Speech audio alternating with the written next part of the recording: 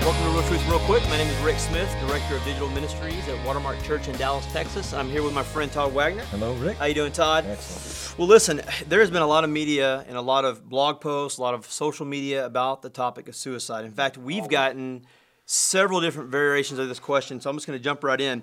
Does the Bible, does God's Word even talk about suicide? Does the Bible have anything to say about suicide? Absolutely, it certainly does. I mean, first of all, let's just be honest. I mean, suicide is monicide. It is murder. And so we know one of the big 10 is thou shalt not murder.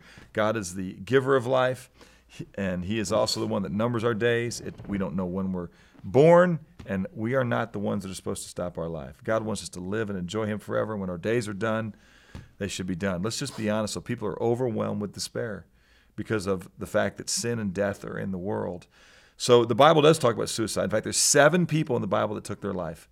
Some of them are a little bit more obscure. You've never probably heard of Ahithophel, who was a counselor to David and then later Absalom.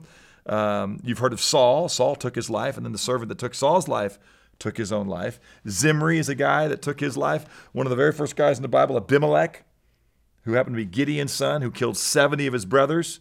And as the overwhelming despair and consequence of that, he took his life. Judas, who betrayed his friend, and the guy that he understood was a good man, more than a good man, Jesus, he killed himself. And then so who else? Samson is the other one who I would mention. So 7 different people. Samson took his own life in the midst of trying to serve the Lord and the destruction of the Philistine enemies at the end of his life. But here's what's even really interesting, is there's 7 men that took their life, but there is 5 or 6 guys that I know of, including Jesus, that were despaired even to the point of death, who didn't.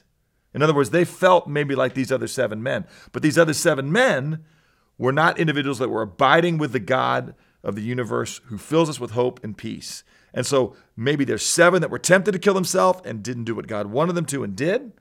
And there were 5, including Jesus, who was deeply depressed and despairing even to the point of death, who didn't take his own life.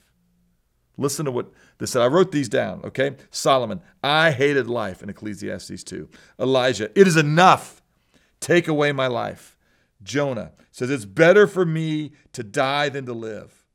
Paul said, we are burdened beyond our strength, so much though that we despair even life itself. Okay, now listen, all those guys felt that way, but none of them executed themselves. Why? Because they knew eventually, as they abided with God, as they sought truth in the person and nature of God, and as they walked wisely in community. Jesus, what did Jesus do?